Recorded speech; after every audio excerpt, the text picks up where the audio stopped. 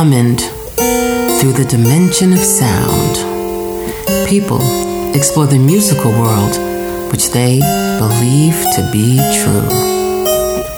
But there is a world, unheard by some, that is filled with stories of an unknown reality, a jazz side.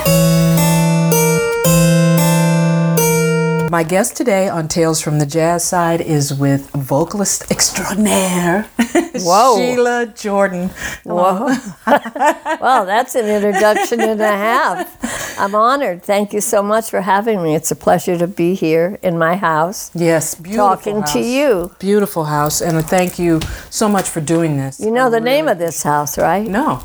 The property, it's out there on my big red barn, Charlie Parker Place. Oh, okay, because I took a picture of that barn. Did you? But I didn't know that was the name of the place. Yeah, This is that's the great. name of the Charlie Parker Place. I got that sign when they did the very first Bird Festival in New York City. Oh, okay. Around his birthday, they have a jazz festival.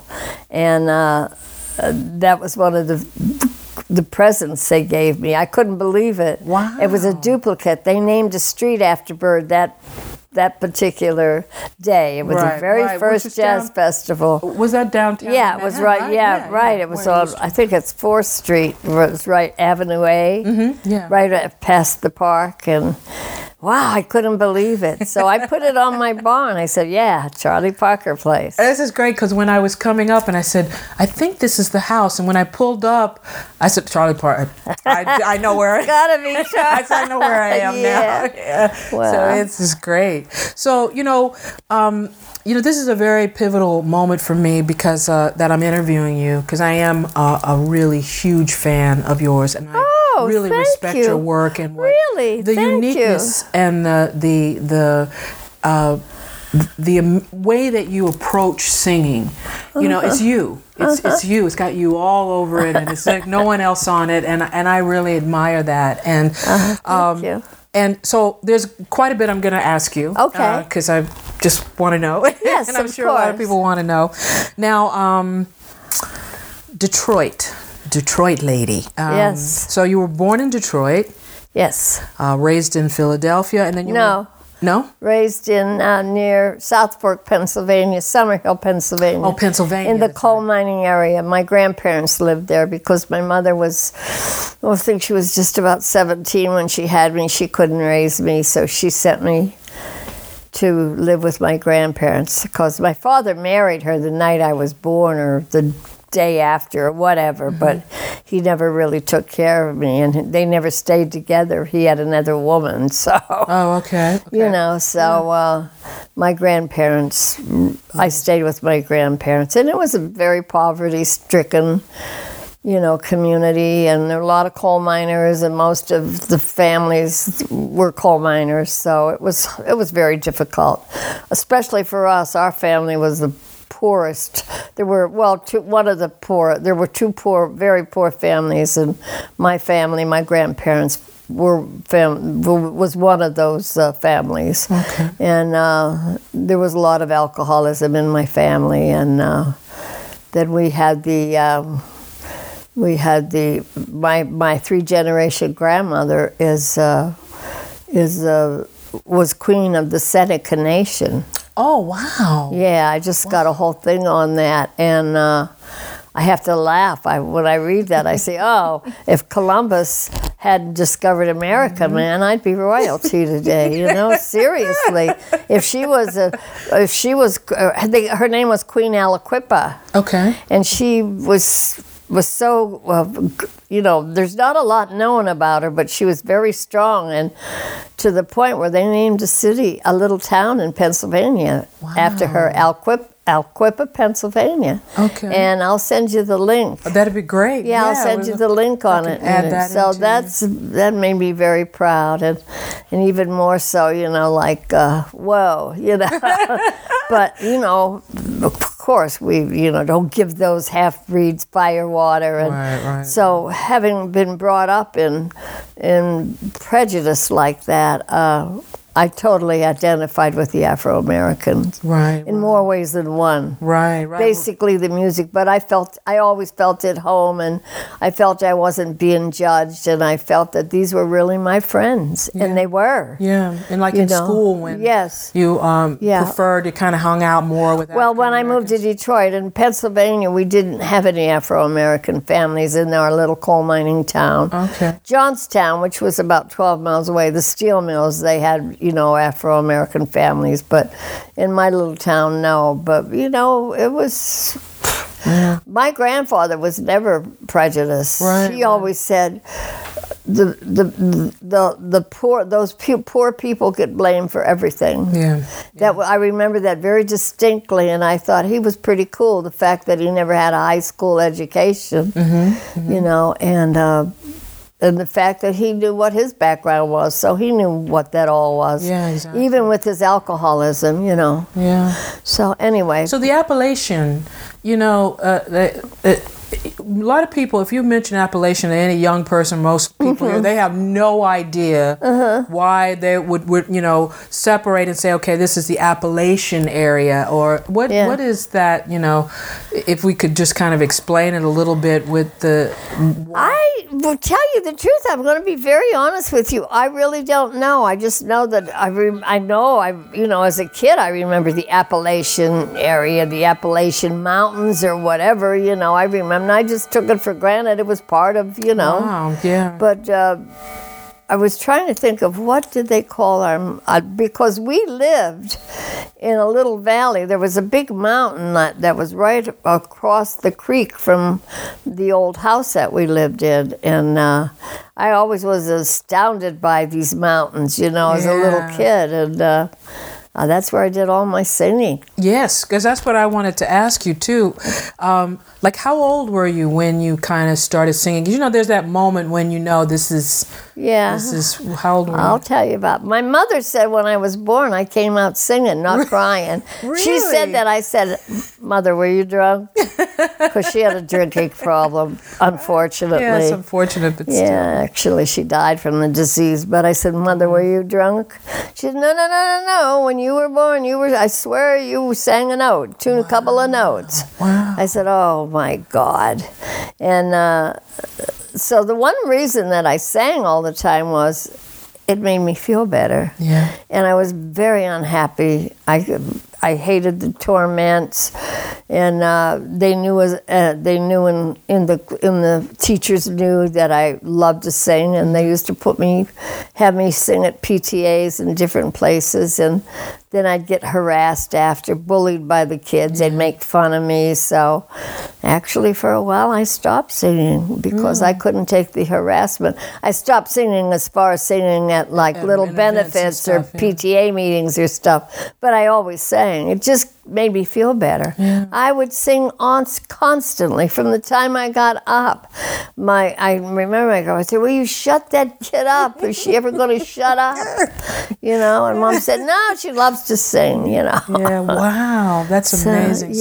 So you would sing, when you stopped, actually singing for events, you'd sing to the mountains. Oh, yeah, of course, yeah. And then I always had to pass a graveyard, so I was afraid. Oh, yeah. Yeah, so I would sing to the spirits, I guess, right. like kids sing. Because they would say that either sing or whistle, I think it was. Whistle or sing. I would sing, yeah. So now, when you actually went back to Detroit... I was a teenager. You was a teenager. I think I was in my second year high school. Okay, so you were there.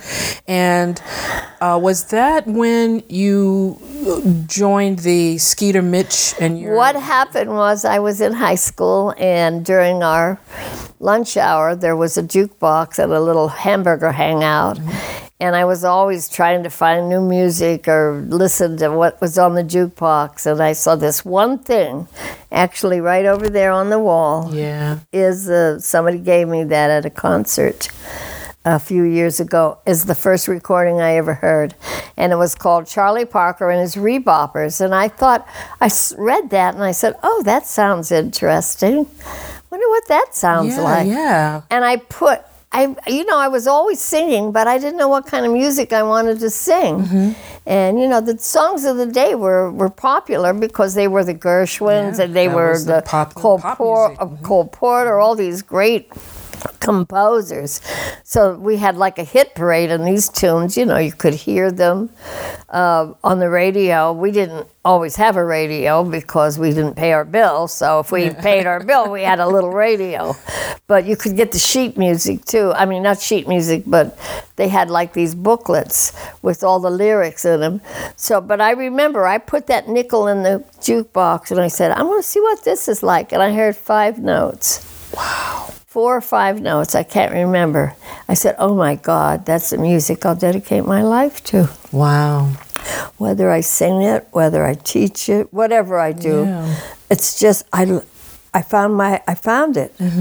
It's because of Bird that I sit here today. Yeah. It's because of Bird that I even go out there and sing it and teach it. It's because of Charlie Parker. That's why you see his pictures all over the place. In my bedroom all over. Oh, there are the birds all over the place. These are great. I always check to make sure it's right. Yes.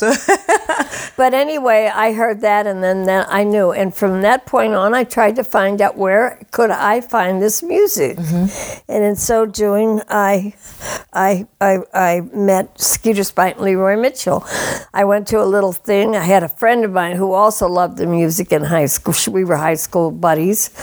And we found that they were, that there were little sessions going on, and you didn't have to be 21 years old because they didn't sell alcohol.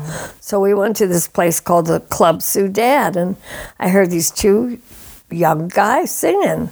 They were singing Charlie Parker tunes.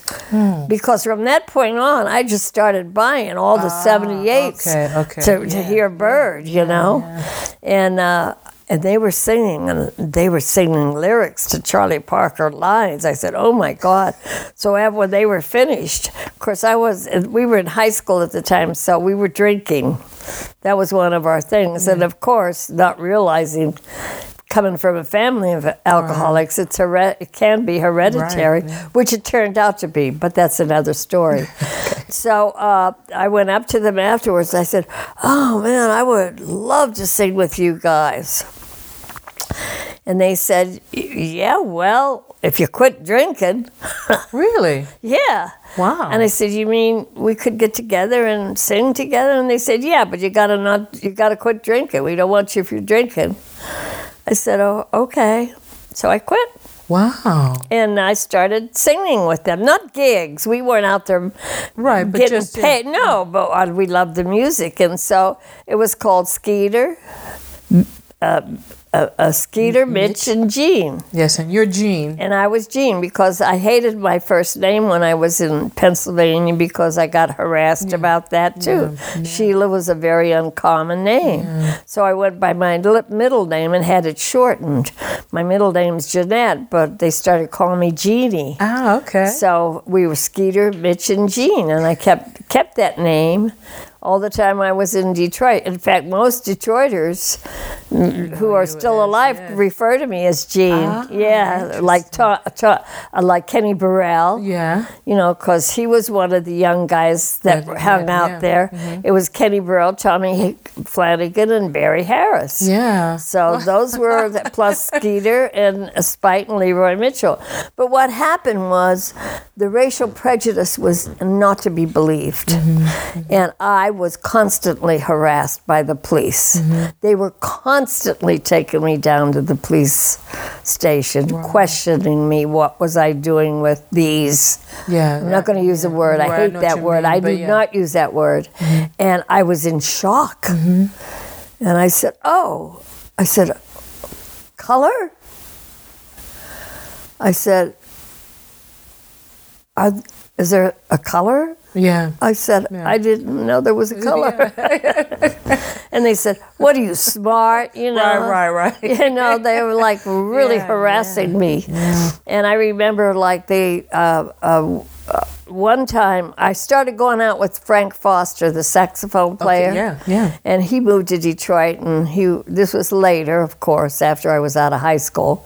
But I kept with Skeeter and Mitch. I mean, I wouldn't care. We'd go sit in with Dizzy, with Bird, whoever came to town would let us sit in. Yeah. And, well, I didn't care. And as many times as they took me down to the police station, I got out and I was back again. Yes, and I actually, by the time I was 17, 18, I was on my own. I was, had a part-time job, and I got through high school. And but I remember, they were going to call your mother, and I said, well, if you can find her. Yeah. Right, I said, I live on my own, man. Yeah, they didn't even... Of course, I was like 18 at the time, and they didn't understand that at all.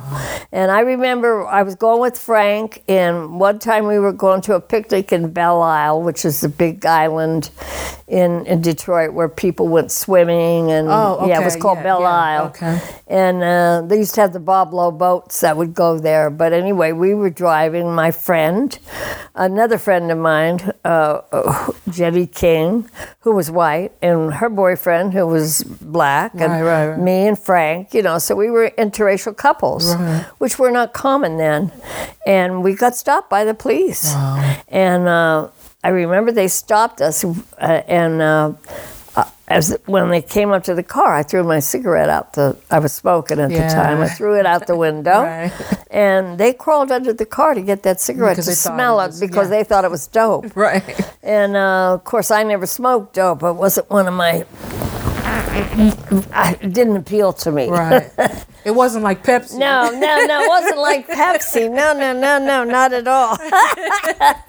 But so they crawled under the car, and of course they would have loved it to have been marijuana because they would have had me. Mm-hmm. But it wasn't. So they took us down to the police station. They separated Frank and Gooder, who was Jenny's boyfriend at the time, and they separated me and Jenny. Wow. And so these two plainclothesmen questioned us.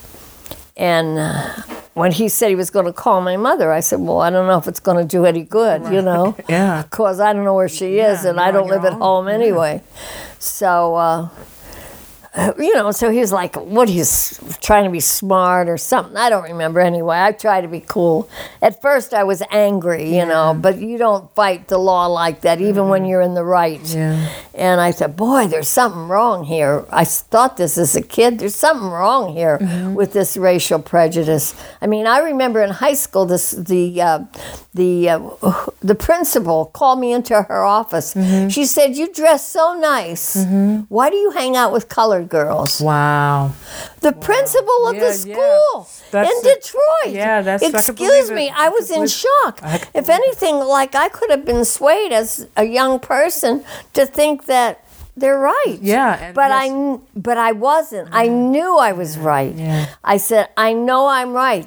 Something's wrong here. Mm-hmm. And I remember, anyway, getting back to Skeeter and being in the police station, this one plainclothesman said, see this? Mm-hmm. It was his gun. Yeah. He said, I have a 9-year-old daughter at home. He said, if I thought I was going to find her the way I found you tonight, riding out to Belle Isle with the man the young man that I was in love with, going on a little picnic. Yeah. He said, if I thought I'd find her the way I found you tonight, I'd take this gun home and blow her brains out. Wow. I thought, oh my God. Wow. This is sick. It is sick. So I said, shut up, Sheila, shut up, and be cool. Yeah. I said, I'm moving to New York because Frank was going into the Army, and I figured at this time I was going to go to New York anyway because I wanted to be near Bird's music, and that's what happened. So you ended up coming to New York. But he said, where it's so cosmopolitan. Oh. But I guess it was a little cool. But I have to tell you something. I almost got killed in New York. Really? because of the racial prejudice. And what that? Several years later, I had a loft where I had sessions going on. Okay. Because I was studying with Lenny Tristano at the time, and I had this loft, and everybody came there. Bird was always there. It was like he knew I had a bed that I called Bird's bed. Because when he needed to come, when he needed to place, to crash because of whatever he was going through with Chan or whatever, he knew that I was like his little sister. So he'd come there, but I would always have these sessions on the weekends. So two painters, Afro-American painters, I was hungry and they were hungry, so I said, let's go get some Chinese food. So we went to the Chinese restaurant.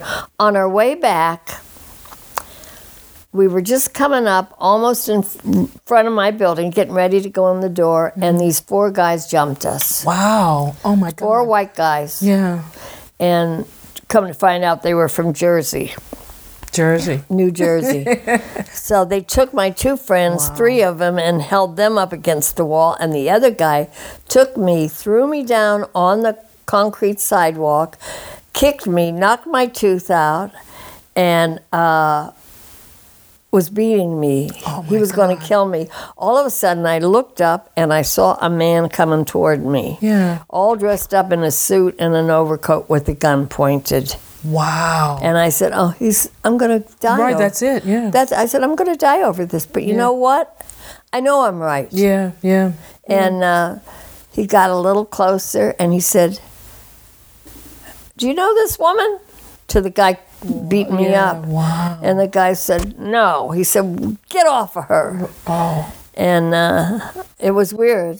A plainclothesman in Detroit would have let the guy kill me. Continue. Yeah, exactly. And here in New York, this cop saved my life. Wow. So this was the cat that was coming toward you was a cop. Was a plainclothes. Oh, yeah. Wow. But how is that for thinking about like believing in a higher power? Oh, absolutely. I have to. I mean, what would be that this plainclothesman would be in front of my apartment? Yes, at that time. Absolutely, yeah. It's like I said, somebody's taking care of me, and then it was even more obvious. I'm right. This is a bunch of BS. Right, I don't know what's going on here, but it ain't right. Oh yeah, wow. So and that was it. That is intense. So, but anyway, I went through a lot of racial prejudice in Detroit, but I kept hanging out. Yeah. I kept going to the Club Sudan, and I remember when Bird was, one time Bird was in town, and he was playing at this club where you had to be 21, and I was, I wrote a blues about this, Sheila's Blues, about my life and the whole thing. And I remember I had my mother's birth certificate, and I forged it. And I had a hat with a veil and high heel shoes, and I was smoking my Lucky Strike cigarettes. And what was I, about 16, 17, I was going to get in the door to hear the Bird. The man looked at me. Because, it was a black club. It was a black bar. And he looked at me, he said, hey, little white girl, you better go home and do your homework. What, are you going to get me killed here? You want to get me arrested? Right. You're going to close me up, Right, shut 'em down. And I was so defeated. So I went around and sat on the garbage cans. Oh, and you just listened. And Charlie Parker was at the door when this was going down. Oh. And he heard this going down. And so obviously he followed me.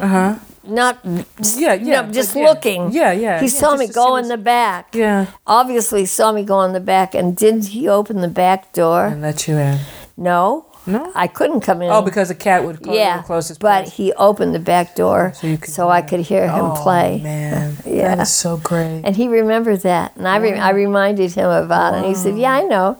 He said, you're the little kid with the $1 million ears. Yeah. And that's when I first came to New York, he said, because Skeeter and Mitch and I used to, when he'd do his concerts at the Greystone Ballroom, where you didn't have to be 21 years old. Because they weren't. Yeah, exactly.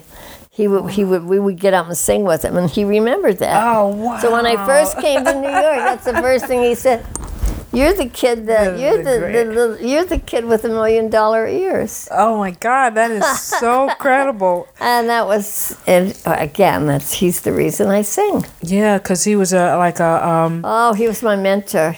When you say that, it's like that's the point in which you fell in love with Bop, when you heard him and when I first heard him as a teenager on the jukebox. Yeah, that was it. Love at first hear. Love at first hearing. That's right. So now, with the talking about your relationship with Charlie Parker, and then marrying Duke Jordan, you married that's Parker's piano player. Yeah, and. That was, I read somewhere that you joked about marrying him so I could get close to Bird's music. Well, it's sort of a truth, but in a way it was also true too. But I was in love with Duke, but he was incredible. He had a problem. He was a heroin addict. He had a cunning, baffling, powerful disease, like Bird, like a lot of the cats at that time. I don't know. I guess they all felt they could play like Bird if they shot up dope, which proved they couldn't. No, some of the young players today, thought, well, let me just do heroin because that's what the great people do. I know it's such a fall. It's crazy. Yeah, but. So. Wow, this is great. So now, let's move a little bit into page 3. Oh, good old page 3. And what other people might call your regular job that you did, a day job. I had my day job. Yeah. What happened was Duke and I got married in 1952, and I had Tracy, but he was in and out, with his addiction. Then he had another woman in Brooklyn, which I didn't know about, but he did. I found out later. Didn't matter, Yeah. I got pregnant with Tracy, and of course, after Tracy was born, he was sporadically in the loft, coming home. When she was born, after a few months, he was nowhere to be found. Okay. And I didn't take him to court. I mean, I figured, here's a man, he's an artist, he's got a very, very cunning, baffling, powerful disease, plus he's Afro-American, they'll kill him. Yeah. So I don't want to do that. I don't want to do that. Yeah, I can't do that. I'll take care of this kid somehow, some way, and I'm not going to take him to court. Okay. I won't take him to court, and I didn't. Yeah. But I remember that but I had a day job anyway when I first moved from Detroit to New York, because I was working in Detroit also as a typist. Oh, okay. So, office work. I went to Commerce High School, which was across from Cass Tech. I took a couple of courses in Cass Tech, but I knew that I was going to have to support myself. Yeah. So I was a typist. That's how I made a living. Yeah. And then, of course, when I came to New York, as I said, I got a job immediately. Yeah. I was with the temp agency for a while, and then I got a full-time job and several full-time jobs. And it helped me. It supported me, supported my daughter, and then I found a place in Greenwich Village called the Page 3. Yes. And it was great. Yeah. I mean, by the time I paid a babysitter and taxi fare home, the salary was nothing. I think it paid $4, and then I think at the end they upped me up to $6 a night. But I didn't do it for the money. No, not at all. I did it to do the music. And Monday night was session night, and it was always great. They had great musicians playing there. I know Steve Swallow was on acoustic bass. That's where I met Steve Swallow. Yeah, okay, yeah. And then Jack Riley was a wonderful piano player who played there on Monday nights, and he was a student of George Russell. Okay. And George Russell came to hear Jack at the club, and he heard me. Okay, because I was going to go into how you got that first. That was at the Page 3. From Page 3. And the Page 3 was a kind of a funny kind of place. It was a lot of wonderful, wonderful totally out gay people. I loved it, Oh, man. yeah, You know, no, the that's guys amazing. were like, I mean, the women dressed like men and the men dressed Just like women. yeah, And it's I great. just It's loved excellent. it. And I had I've never had any trouble with anybody Yeah. doing what they want to be or be who they want to be in their life. That's their life, and they should be able to do what they want. Yeah. So it was incredible. I loved it, man. And some of them could really sing and dance. So it was like a little spot, the Page Street. Right, But I right. was the one jazz singer. Ah, interesting. Yeah, because they had to know a lot of those types of bathhouses and stuff. Oh, yeah. I know Bette Midler played in those Yeah. and everything. But Yeah, she the worked, jazz, yeah. But the jazz. Yeah, I was, singing and they is- called me a new note in jazz. And the woman Yeah. who, one of the bosses was Jackie Howe, and who wore a skirt but wore a tie and a Yeah. shirt, you know, Yeah, that's and so short hair amazing. like a Yeah, man, yes. but very sweet and Dig it. very kind. She loved me, Yeah. so she's the one that referred to me. She denounced me as a new note in jazz. So it was at one of these nights on a Monday night when George Russell came in and he heard me. Yeah. He said, "Where do you come from to sing like that?" Right. Because it's different than you Yeah. normally hear. It's no. I said, not "I come from surface. hell, man." Yeah. He It's said, so organic. Hell? He and- said, "Yeah. Well, can I go visit hell with you sometime?" I said, "Yeah, I'll take you back." Yeah, and I did. anytime. You know. Yeah. Well, it's because of George Russell I ever recorded. Yeah. So First- that's with Blue Note, right? Yes, I was the first singer on but Blue at Note. that time, they didn't have singers. No, they did They not. only like Hank Mobley was on that. All label, of them, but Sonny, no all of them, vocalist. no So you were the singer. first. That's right. Yeah. They recorded a blues singer too, but I don't know if they ever put the recording out. Out, yeah. But I was the first one they put out, and I got a lot of attention. Yeah, Portrait of Sheila. Uh-huh. Yeah, I was just listening to that the other day. Were ya? Yeah. Oh.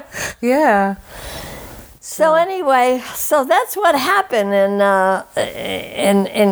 I took George back to Pennsylvania, and my grandmother was alive, and she said, "Come on, let's go up and have a drink." Of course, she loved to drink. Well, yeah. You know, Well, that's she where had we gotten go. into the alcohol too. Right. I guess she figured if you can't fight him, join him. Yeah, exactly. You know, Yeah. so she ended up having a, you know, I don't know that she was an alcoholic, but she could drink. Yeah. But I know we went up and had some drinks, and all the coal miners were out of work at the time, and there was one coal miner in this club.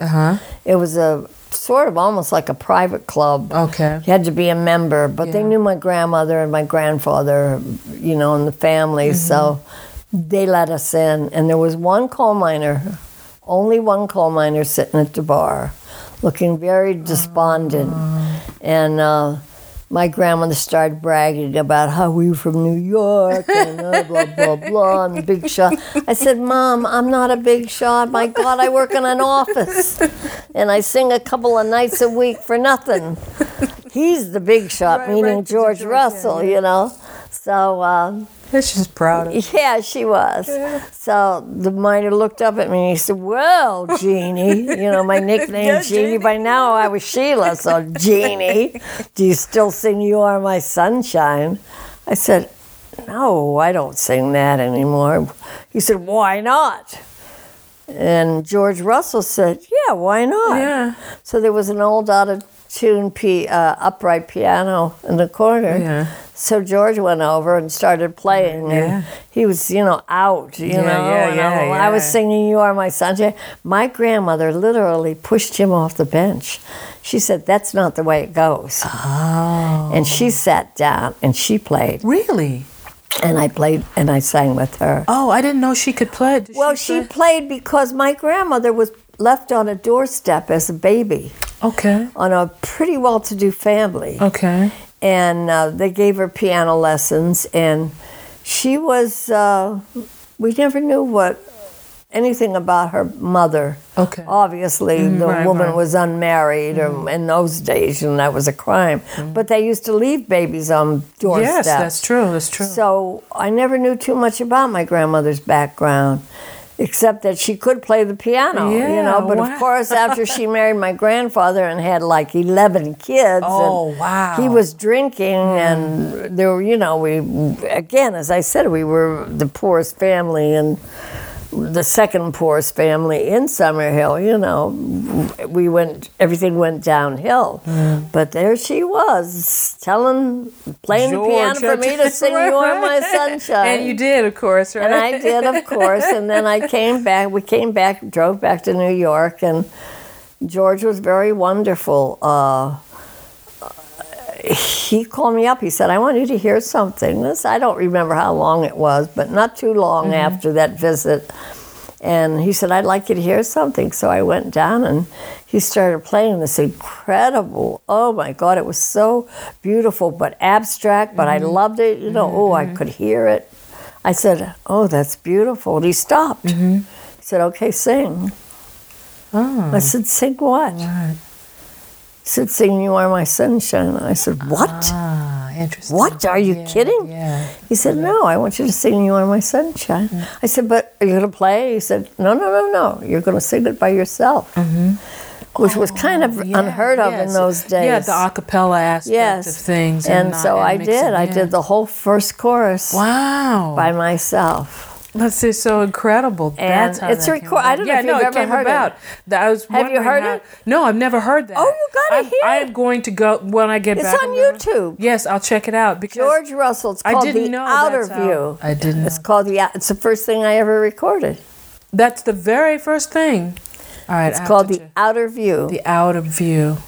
And that's the version of that. And that was a documentary for the out-of-work coal miners of South Fork, Pennsylvania. Oh my God! First of all, I'm gonna link this because I do like a little blog with with the show, so I can make sure that that's on there. But I've never heard that. A lot of people haven't. You know, it was but on they Riverside. will soon. It was on Riverside. Okay. And so it was for the out-of-work coal miners. Wow. And he did this whole arrangement. He wanted to change the title to a drinking song. Yeah. But he couldn't get the rights. Right. Okay. Because that's what it actually was, a drinking song. Yeah. Well, it seemed that way. Yeah. And the out-of-work coal miners. But that's what happened. Yeah. So. Wow. I definitely got to check that out because I never have. Yeah. You know, there's so much. I think you have like 18 albums or 18. I don't know. 18, I never keep track of that. Well, I mean, I've been, Yeah, I've been featured on some too. A lot of. That's just your own, I think. I could record more, but I hate to record. That's what I was going to ask you. So, what is it? I'm trying to. I don't know. I don't know. I'm better. I do have a recording I did in 1991 that's coming out. This guy, Al Evers, who lives in near San Francisco, is putting out a recording of me that he used to book the Kimball's. Oh, and so it's live at Kimball's. In Oakland or in San Francisco? Berkeley or somewhere around there. Kimball's. Because I know there's a Kimball's and a Kimball's East. Yeah, this was, So it's a live recording, and it's with Alan Broadbent and Harvey S. Okay. So it's quite swinging, I guess. Yeah. But I never listened to myself, so it tortured me to have to listen to this to decide whether I wanted it put out or not. But it will be out. So. Interesting. And then I've been working forever on a duo recording with Steve Kuhn. Oh, yeah. Because we go back. Because I was looking at we were on ECM. I mean, he had me record several recordings with him on ECM. Mm-hmm. And then, I don't know. Do you have the recording I did with Steve Swallow on Robert Creeley poetry? No, I don't have Home? Yeah, but I'm going to download it. Okay, it's called Home. Home, yes, because I was looking at that on ECM. It's on ECM, and it's Robert Creeley poetry. Yes, that's the one that I was going to ask you about. Is it? Because I was reading about it, but I hadn't heard it. Is it just where you're taking the lyrics of the poetry and then you're well, I got to listen to it, right? Is what it is for me to know what it is. Well, what happened? How did that come about? Steve Swallow wrote. That's his favorite poet. His favorite poet was Robert Creeley. Ah, okay. And who I eventually met, a wonderful man. Actually, I went to hear him recite his poetry. I think at the 92nd Street Y. They had a night with Robert Creeley, and. This was after I decided, okay, I will do this recording. At first I said, Swallow. Yeah. I can't do that. Yeah, because I said, I wouldn't know how to do that. He said, yeah, you would. He played the music for me. He said, this is all you got to do. Just sing the music that I wrote. Yeah. And sing his poetry. The poetry, yeah. So I said, so I went up to hear him, and I, excuse me. Bless you. Excuse me. Oh, boy. I don't know what season it is, but I sneeze all the time. Me too. So I heard Robert Creeley, and oh my God, it was incredible the way he recited his poetry.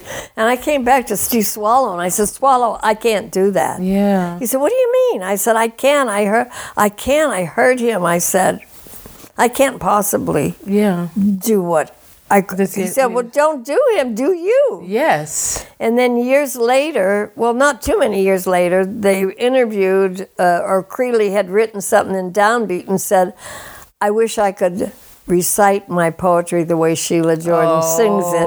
And I thought, oh my God, and I'm thinking the total opposite. I wish I could sing his poetry the way he recites it. Yeah. But anyway, that came about, and that was on ECM. I think you can still get it on ECM. Yeah, I'm definitely going to download that and listen to it. But it's Dave Liebman and me, Steve Kewen,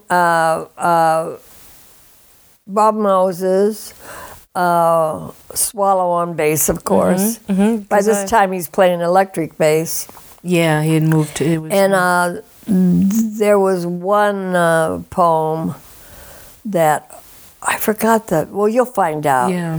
Who played like a synthesizer thing. Oh, Mays. Yeah, Bill Mays. Was not Bill Mays. Was it Bob Mays or Bill Mays? I think it was. Who was that?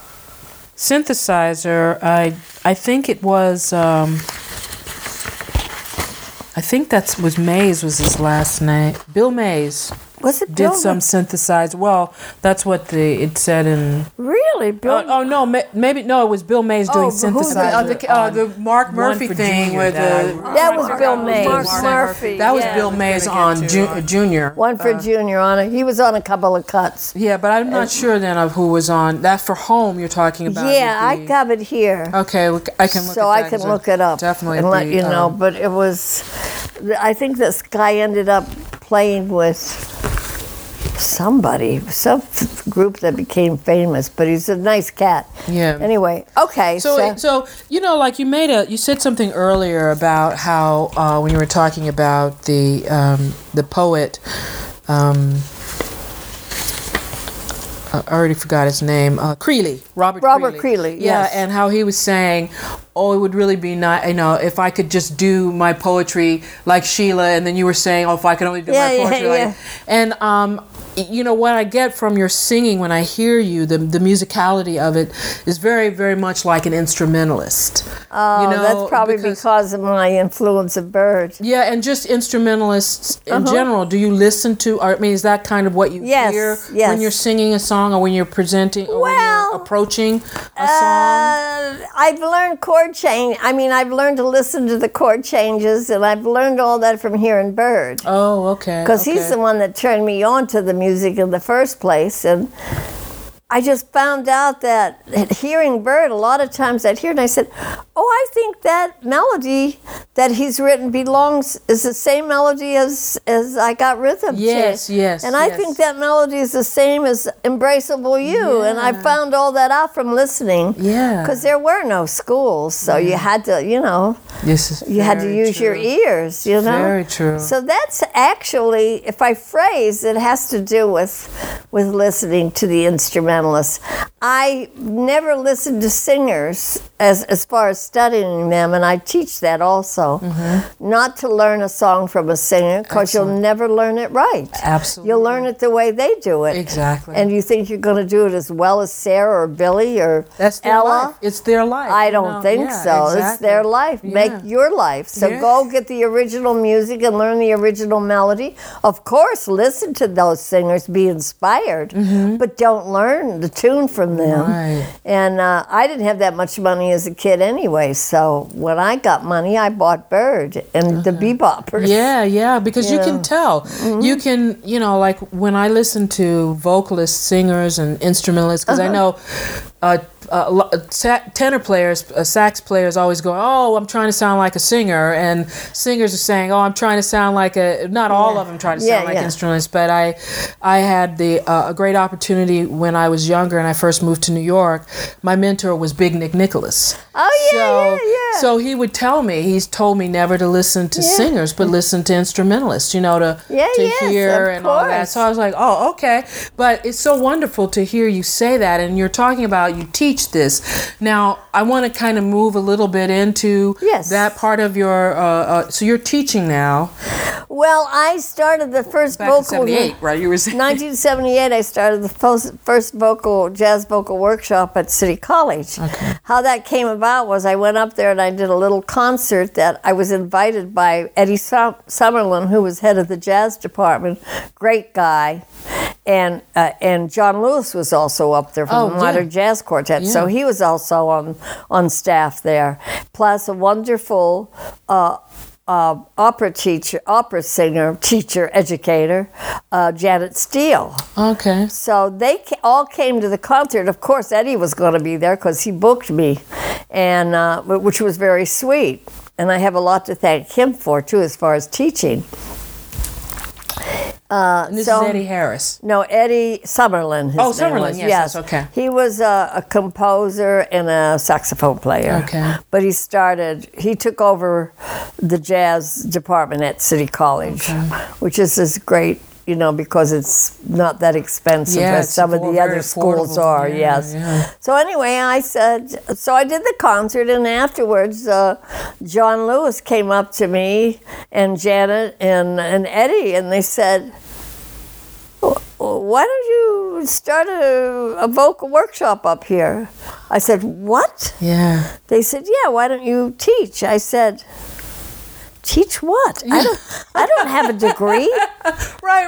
I said, you're teaching them all the theory and everything. Right. I said, I don't have a degree. You're teaching the piano and stuff. They said, no. And John said, teach what you know. Yeah. Teach what you do. So, and Janet still was very much for it. She said, we need you. I can't do it. Yeah. She said, I can teach the voice, but I can't. The technical thing. I can teach that, but I can't. I don't know anything about the music except I love it. Yeah. I said, well, I'll try. Yeah. So I started teaching there 2 afternoons a week. Okay. And they were late afternoons, so I still had my day job. Oh, okay, I was still doing my day job. Right, because it was only... Oh, yeah. Still had my day job. And by this time, I don't know if I was at the Page 3 anymore, because they sort of closed. Right, a lot of places started. They started closing down. Yeah, but I don't remember whether... Yeah, I guess I was still at the Page. Would I have been? No, I wasn't there. It was already closed down. But, I had little gigs here and there, That's what I always tell the singers. Don't give up. You'll always find a place to sing, and don't give up your day gig, until you can support yourself through the music. Absolutely. But anyway, I said, well, I'll try it. Yeah. So in essence, I learned to teach from teaching. Ah, beautiful. And I didn't teach I said, if I'm going to teach, I'm going to teach as a friend. I'm not going to be on a power trip. Yeah. I do not want to be on a power trip to teach. That's not the way I want to teach, because if you're on a power trip and you're yelling and screaming and impatient, they're not going to want to do it. That's right. They're just going to say, this ain't... I don't want to be yelled at. Right. Why would I pay somebody to be yelled at? Right. And so a lot of teachers do that, though, and I've seen them. Yeah, me too. And it's their own insecurity. Oh, absolutely. Because they're not working that much themselves. Right. So. And they're in competition with their students. Yes. I'm not in competition with my students. Right. And how can we be in competition when we're all unique? That's right. But absolutely. That's a fault. Absolutely. Musicians, cats, players, everybody can get like that, And I know immediately when a teacher's on a power trip. Oh yeah. I say, oh boy, and these poor kids. I had a certain teacher I remember there was a teacher at Manhattan School of Music. I will not mention names. Yeah, that's okay. And and she there were students that came from her because I started doing some of their students from City. Well, I was at City, but then I started doing like privates from Manhattan School of Music and the New School. Oh, so you started doing one-on-one private stuff? Because they called me and said, could you great. teach? I said, yeah, but I can't come up there and do workshops. I might do a master class once in a while, but I can't do every week. Right. If they want to do, they said, well, no, we want you to do privates. I said, okay, I'll do that. So I went to, I started doing privates, and that lasted quite a while. I did pretty good at that. And I remember when I was at Manhattan School of Music, they said, well, didn't you have a teacher already? And I mentioned this name. Yeah. They said, yeah, but she called us names and said we couldn't sing and, well, we were kidding, do something else. And the thing is the kids could sing. Yeah. And I said, oh, my God. Yeah. So I said, well, you can sing, so please, okay? Yeah. So I said, that's her problem. Yeah. So it all worked out. But I know there are teachers out there still doing it, and it just incenses me when they do that, because all they're doing is turning these possible jazz singers, educators, they're turning them away from the music. Absolutely. Because they're afraid. And so it's killing the music. That's right. It destroys the music. Absolutely. You can't teach like that. No. And so now when you decided to quit the day gig and start doing the... Would you like some? Excuse me. No, I'm okay. To do, say... You quitting the day gig, and now you're just going to put all your time and energy into that. What was that like? Hello, little Punky. Well, let me see. All my time and energy. Actually, I didn't quit my job. Oh, okay. I was working. My last gig for 21 years I had. 21 years at this one place. Before that, I had other gigs too, because my daughter was a baby, and before I was even married or pregnant, I had a day job in order to support myself. But when I decided to, I worked for Doyle Dane Bernbach, and the important thing with Doyle Dane was it was one of the hippest advertising agencies in New York at one time. Yeah, they did hip commercials. Anytime they wanted a jazz commercial with a jazz, they would call me up. Okay. And they'd say, okay, we want you to do this commercial. Bill Bernbach, his name was. Okay, so that you got into doing commercials. Yeah, well, I still did my typing job there. You would do that but the minute they wanted a jet, and then I made extra money, which was great because I needed it. And so I did one for Tom McCann Shoes. I did one for Bulova Watch. I did one for Soft Teak Bath. Singing Body and Soul. Okay. Soft Teak, the kind of stuff you take a bath in.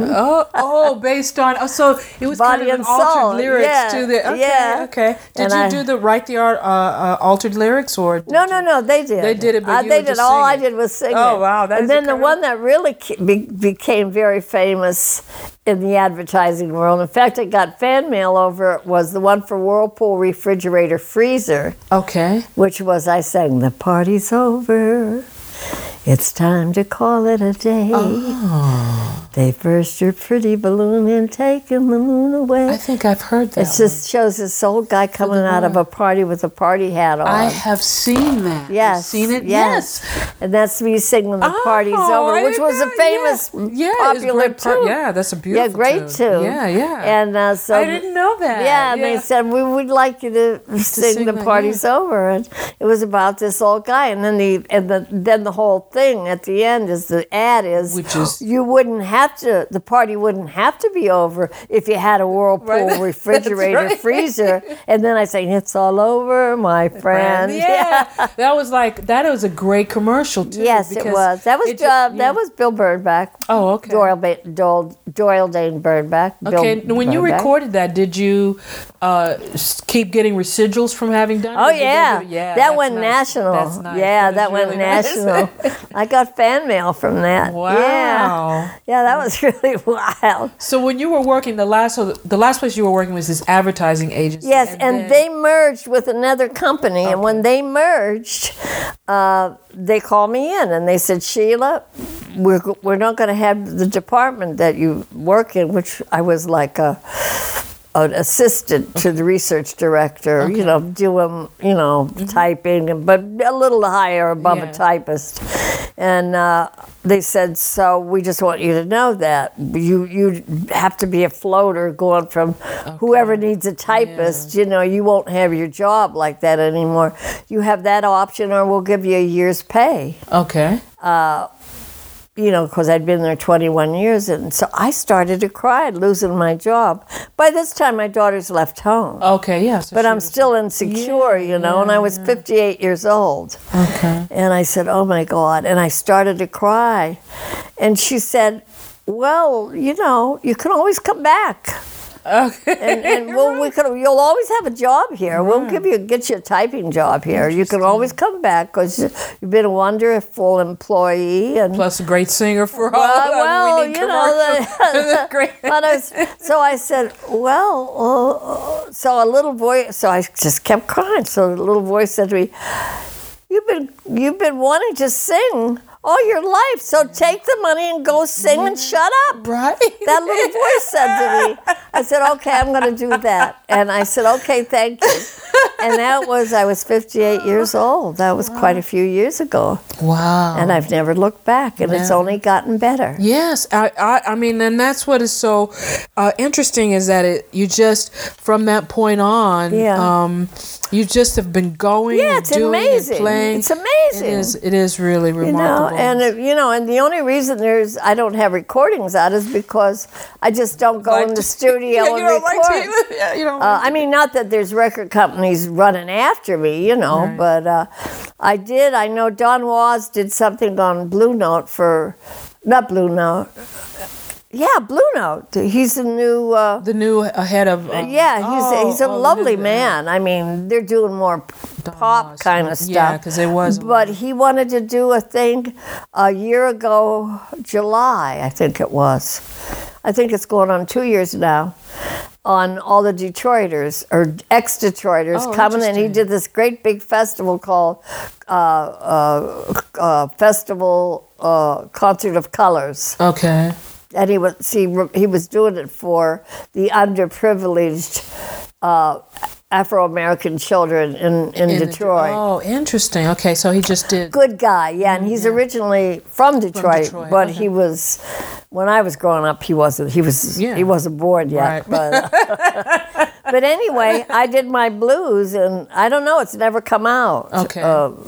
He keeps saying it's going to come out, And you just did this recently, like in the last. It was about. I think it's going to be 2 years in. Okay. In so April. Just kind of recently. I mean, in July, but it's supposed to come out. He keeps saying it's coming out, but I don't know. Okay. Well, doesn't I'll keep matter an eye out for it to. Yeah. Yeah. But, I wanted to ask you about your when you kind of never looked back, and some of the most memorable work, the stuff I really, really love that you do is working with a bassist, because I don't think people really understand how hard it is to sing with a bassist. And the bassist has to be on the mark, because if they're going to adjust where your pitch has to be impeccable. It has to be impeccable, and they just kind of think, oh, whatever. But, the bassist is very important too.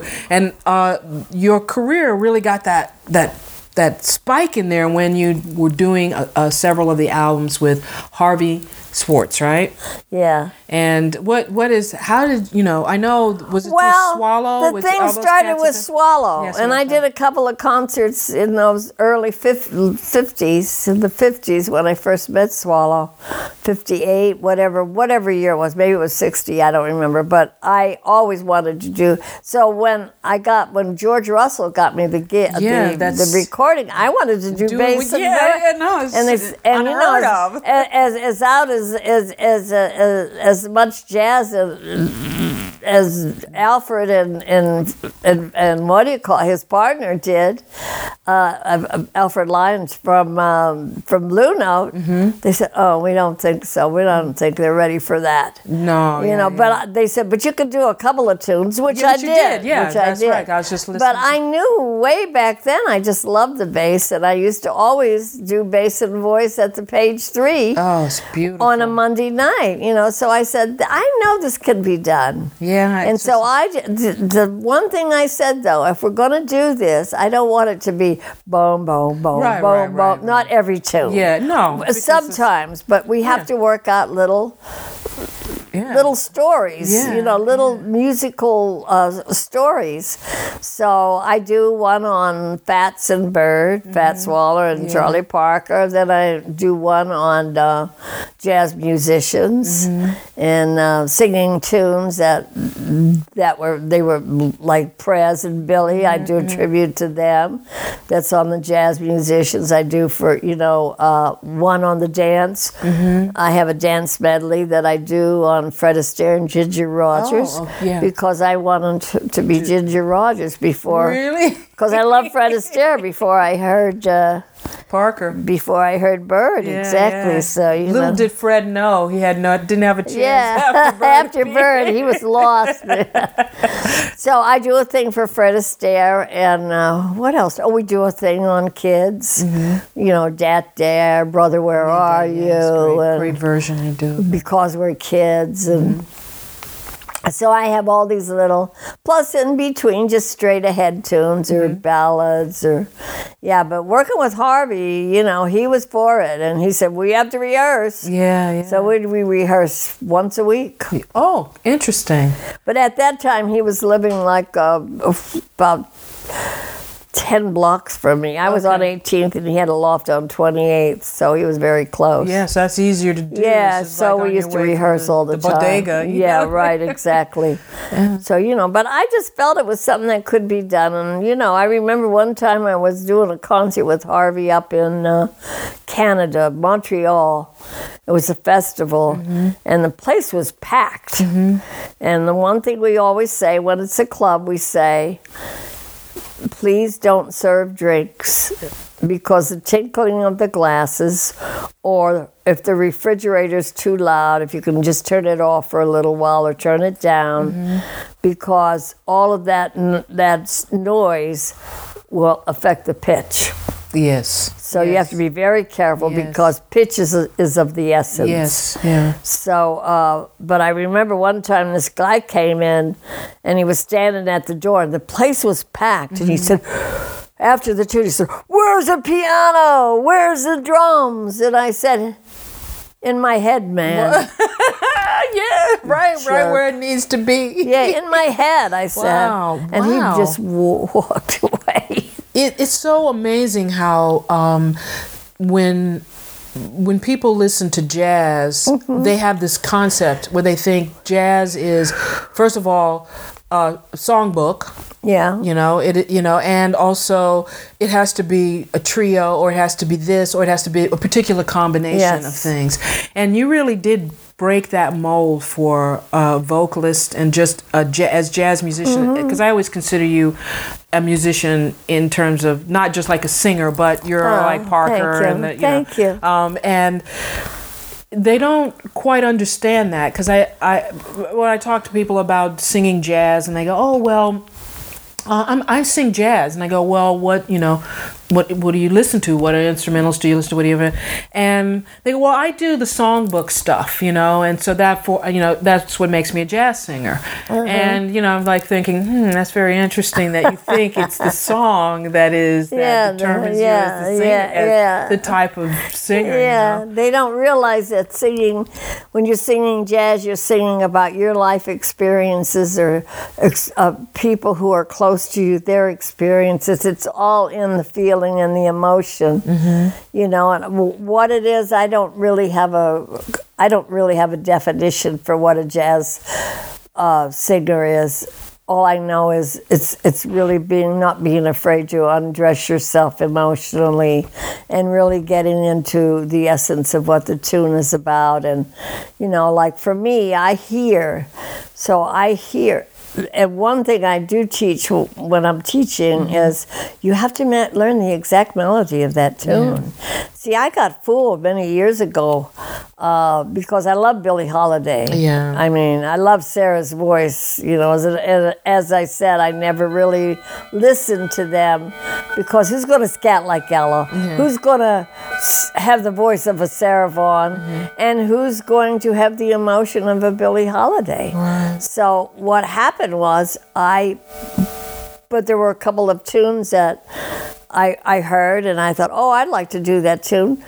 I thought that's the way the tune went. You never realize what a great phraser Billie Holiday was. Mm-hmm. And then you get the original music and you play the notes and you say, oh my God, that's not the way that she sings it at all. Right. Actually, I like the way she sings it better, but I wouldn't do that. Right, I would get my own thing going. But that's how natural her phrasing was, and how she rephrased or how she altered notes. It was like beautiful. So to me, that's like, whoa. But I do teach the kids that. I say, don't learn this tune from a singer. You got to learn the original. This is a little expression I came up with. Mm-hmm. Learning the melodies of the original tune, learning the original melodies of a tune are the stepping stones to improvisation. Yeah. And it's true. Yeah. Because if you know what's there, and believe me, I hear stuff. Mm-hmm. I learn and I live with the tune. I don't try to deliberately.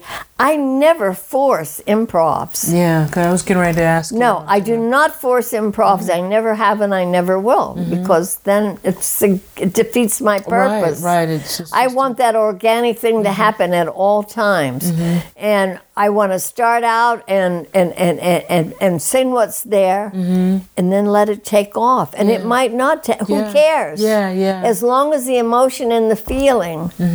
Like, to me, it's what's attached to your head, listening. It's what beats in your chest, your emotion. It's your timing, foot. Rhythm, yeah. Timing is of the essence.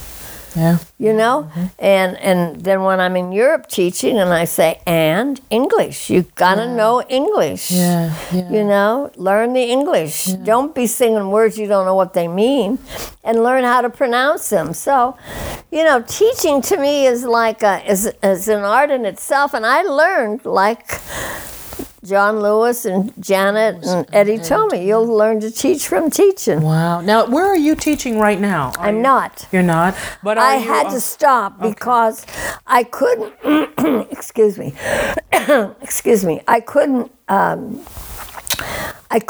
keep a full-time semester. I couldn't teach for full semesters. Okay. Even though I wasn't teaching every day. I never did. Okay.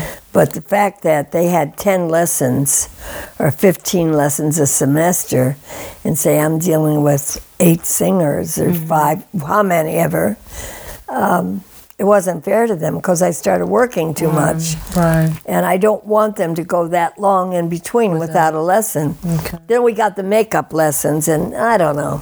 Yeah. I just didn't think it was fair to them. Okay. And so I don't. But I still do my workshops in the summer. Okay, workshops in the summer. I started a workshop at the Vermont Jazz Center in Putney. I wasn't there this year because I was on tour. But I usually try not to be away during my workshops. Okay. So that's for 1 week, usually around the 2nd or 3rd week of August. Okay. I got to do Jazz in July thanks to Dr. Fred Tillis, who was the director of jazz studies at University of Massachusetts. Okay. And I also got that through Max Roach, and Dr. Billy Taylor took me up there. And Dr. Billy Taylor, he was wonderful to me. He always looked out for me. He got me all of these awards. I know it was him. Right. That's beautiful. You know, the well, women's... you deserve them, but well, I don't know. But I know the Mary Lou Williams Award. That was Billy Taylor. Oh, that's amazing. And I know when I got the NEA, the national... Yeah, I know that was Billy Taylor. Okay. You know, I know what, he was always in my corner. Yeah. So, but anyway, then I started doing that workshop. So I still do those in the summer. This summer, as I said, I couldn't do the Vermont one, and I was very sorry. But in a way, it was their fault because they told me 1 week, and I took these festivals. Around that to build. And then they changed it to the week I was doing the festival. So, and I don't know why they don't understand that. I don't know why a lot of times they just don't understand that you're going to be touring. You're gonna, you're not just sitting here waiting for you to people, and you book way ahead of time. You know? So if we were to visit your website and everything, we'd be able to always know where you're doing the workshop things. Exactly. And so I wanted to ask you: are you ready to go into the basement with me? The basement? The basement, yes. What's that? That's the part of the show where I ask the 3 questions of around the fear stuff.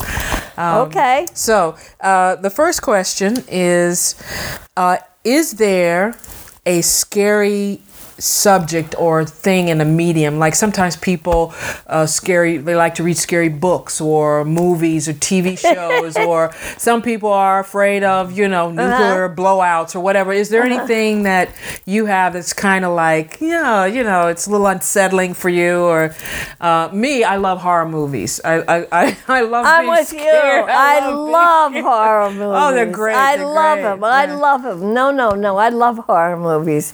But you're talking about anything in music that scares me. Is that what anything you mean? in just the a medium outside of music, because we're going to go to the music thing in a second. And it doesn't really have to be. Sometimes people have things. Some people go, nah, not really. They're not. A lot of bass players have no. They don't. They're not like. The one thing. Well, this is to music, so we'll save this for the music part of it.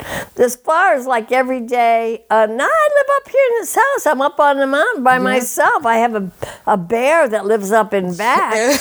And he comes lights up here. And one of my fears is that he's going to be breaking the back door down because I've been cooking, and it happens to be a French door you can see through. Oh, wow. And I'm going to be in my sleeping, and I'm going to wake up, and there he is standing at the foot of my bed. Right. Shit. Then what do I do? Oh my God!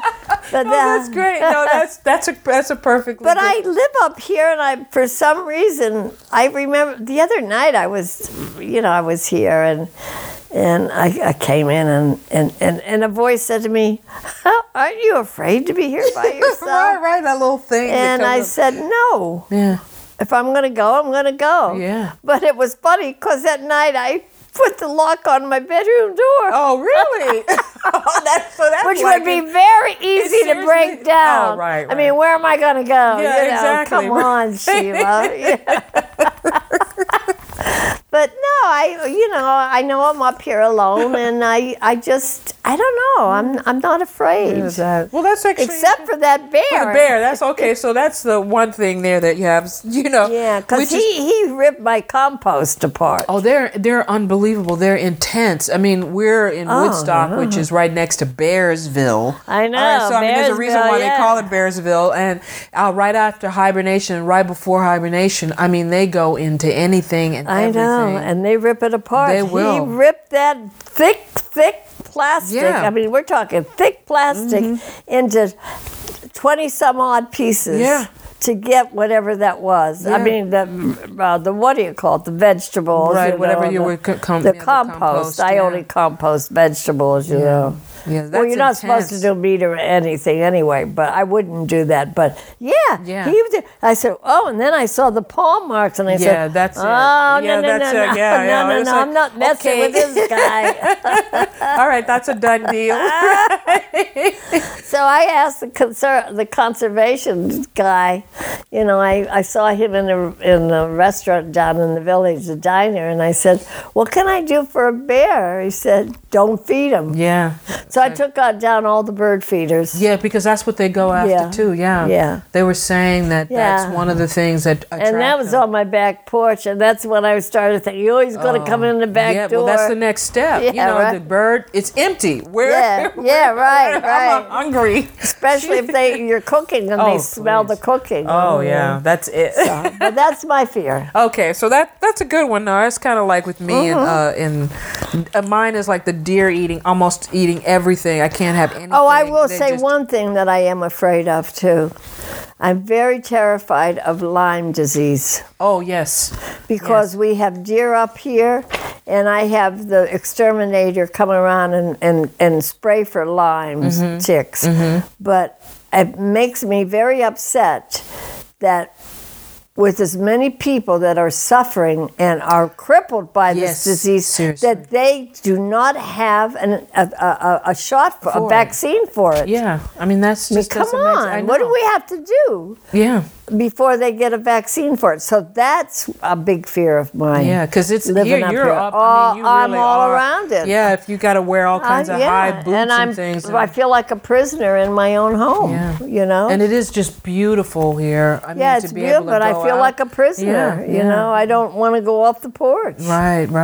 And then if I do go off, and then I forget, and then I say, "Oh my God." Yeah, and then you go and you're checking to see. And if you live alone, it's hard to check because you can't always check. You can't tell. Yeah, You know? they can be in the weirdest, and they get into the weirdest spots. I know. mean, they're like in the strangest places. So I will just wish they do some research on it and get some kind of a vaccine going. But that's because my a lot other of fear. people do. Yeah, and it's very common.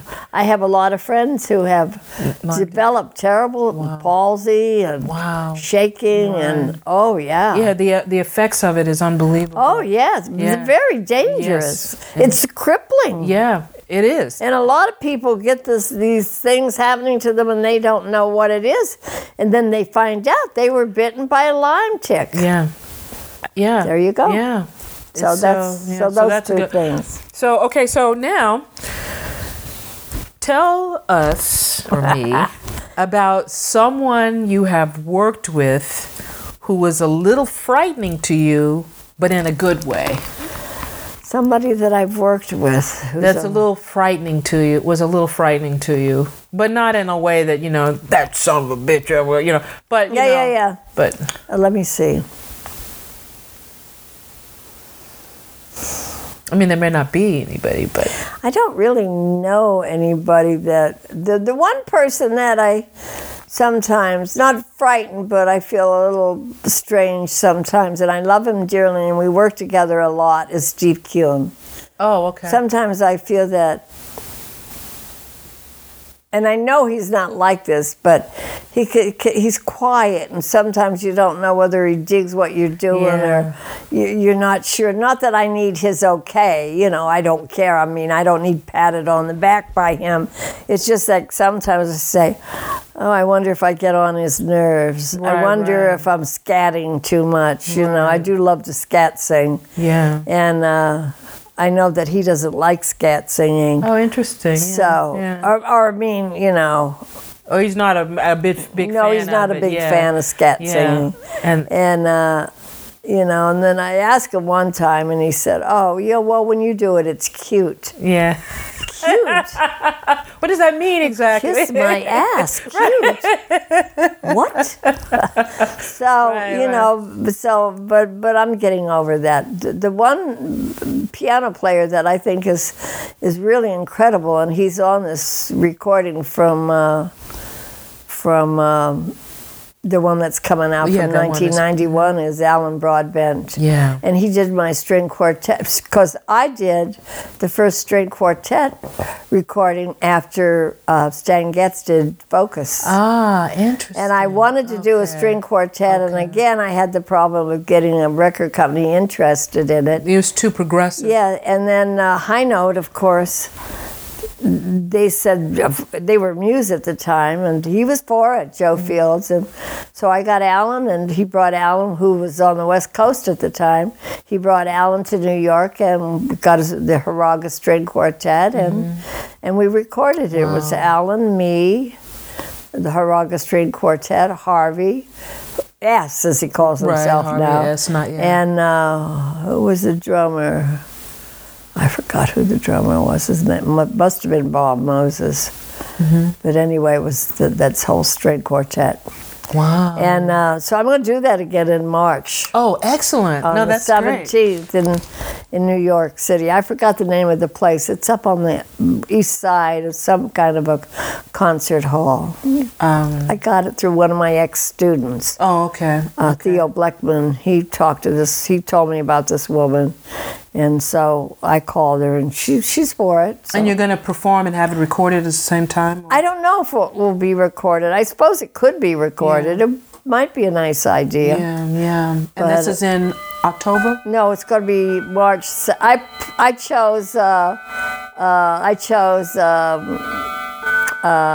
St. Patrick's Day. Oh, yes. Okay. I say good because I know I won't be drinking. No, right. That I gave up. Actually, I just celebrated 29 years of sobriety. Yes. Oh, congratulations. Thank you. It was in January, but I didn't celebrate until last night because I've been on the road. During my sober date. Yeah. So wow, congratulations. Yeah. That's excellent. Now that is, people have, if they understood program and they understood that one day at a time and just taking it a little bit at a time. Oh yeah. That is a very monumental step to be. It's an incredible gift. Yes. Well, I had a spiritual awakening. Yeah. When I was out there drinking and drugging. Yeah. And I quit drinking on my own for 8 years, but I got into cocaine, snorting cocaine, and I remember I was coming out of I started thinking about drinking, and thinking, some champagne would be nice. Yeah, something. But I didn't pick it up. Yeah. I got this spiritual awakening. I'll never forget. I was on a couch in the city, and a voice said, "I gave you a gift." And if you don't take care of it, I'm going to take it away and give it to somebody else. Yeah. And I was coming out of like a 2-day cocaine hit. Yeah. Man, I jumped up and I said, "Oh my God." Yeah. Yeah, so, and I called. When you had mentioned about the Steve thing, it's working through that kind of thing. I know as a musician, it's not like we care about it, but you kind of want to know you're connecting somehow, or and I know we are. I love singing with him. It's just I love singing his compositions. I love the way he plays for me. I love it, but sometimes, and that's not to put him down. That's my problem. Right. That's our recognizing. It's not to put him down. That's just his personality. Yeah, and you work through that though anyway because of the love and the joy that you have for it. I mean, I've asked him. He says, "Hey, you're one of the only singers that I really want to play with." Yeah, see, and that says everything. And he stopped playing with singers because he used to work with singers, but he doesn't. I don't know. He doesn't play. Yeah, a lot of musicians don't really. But I try to push his trio though, because he's such a great piano player. Yes. And he sounds so great, and I'm always after him. Like, we need to get your trio out there. Yeah. So encouraging and everything. So I have one more question. Yes, my darling. What is the scariest thing that has ever happened to you while performing live? I was doing, and this just was recently. There's 2 things that happened to me. When I was at the Page 3 years ago, I was singing Sweet Georgia Brown. Okay, yeah. And it was going, I guess it went well, and the people were very enthusiastic, and I got all excited, because, usually the people in that club just talked all the time. I didn't listen to nothing. And I stepped off the stage, and I sort of was, and I tripped over the mic wire and fell flat on my face. Oh, what a nice exit. So oh my God, that was one. And the last thing that happened to me was just recently. Okay. It was at the Jazz Journal Association's award. Okay. Not this year, but last year. I got up to do something with Cameron, a bass and voice thing, and my pants fell down. No. Oh no! Yes! No way! Yes! Oh, no! But I kept singing. I never missed a note. Oh, you kept singing. I said, "Oh my God!" No.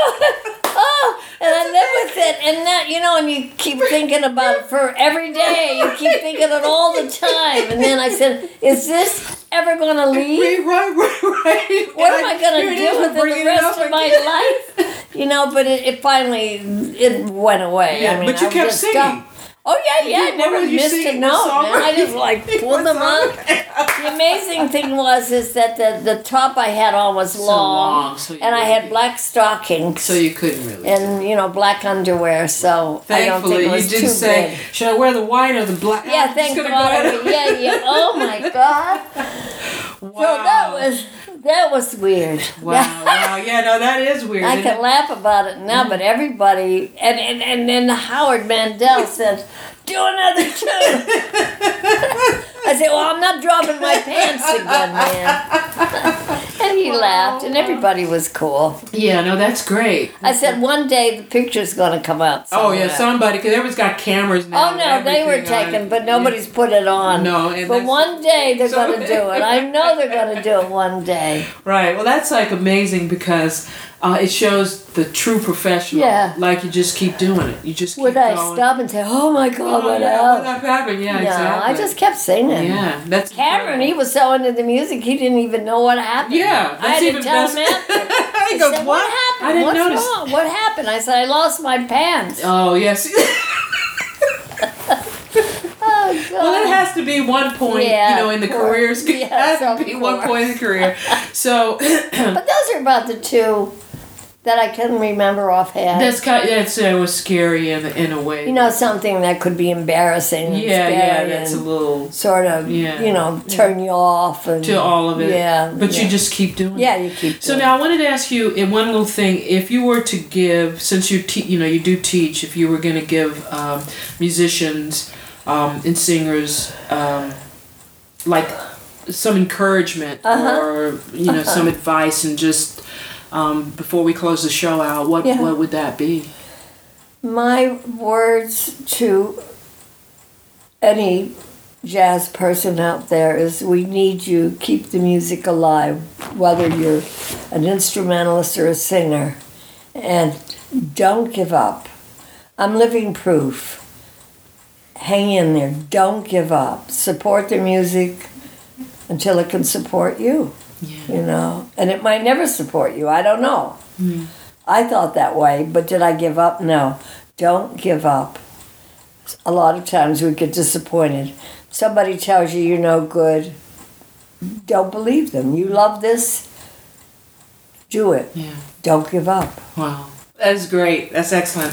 Thank you so much for doing this. My pleasure, Veronica. This is just so wonderful. And that wraps it up for us on Tales from the Jazz Side. There you go. That's it. Bye-bye. That's it. Oh, wow.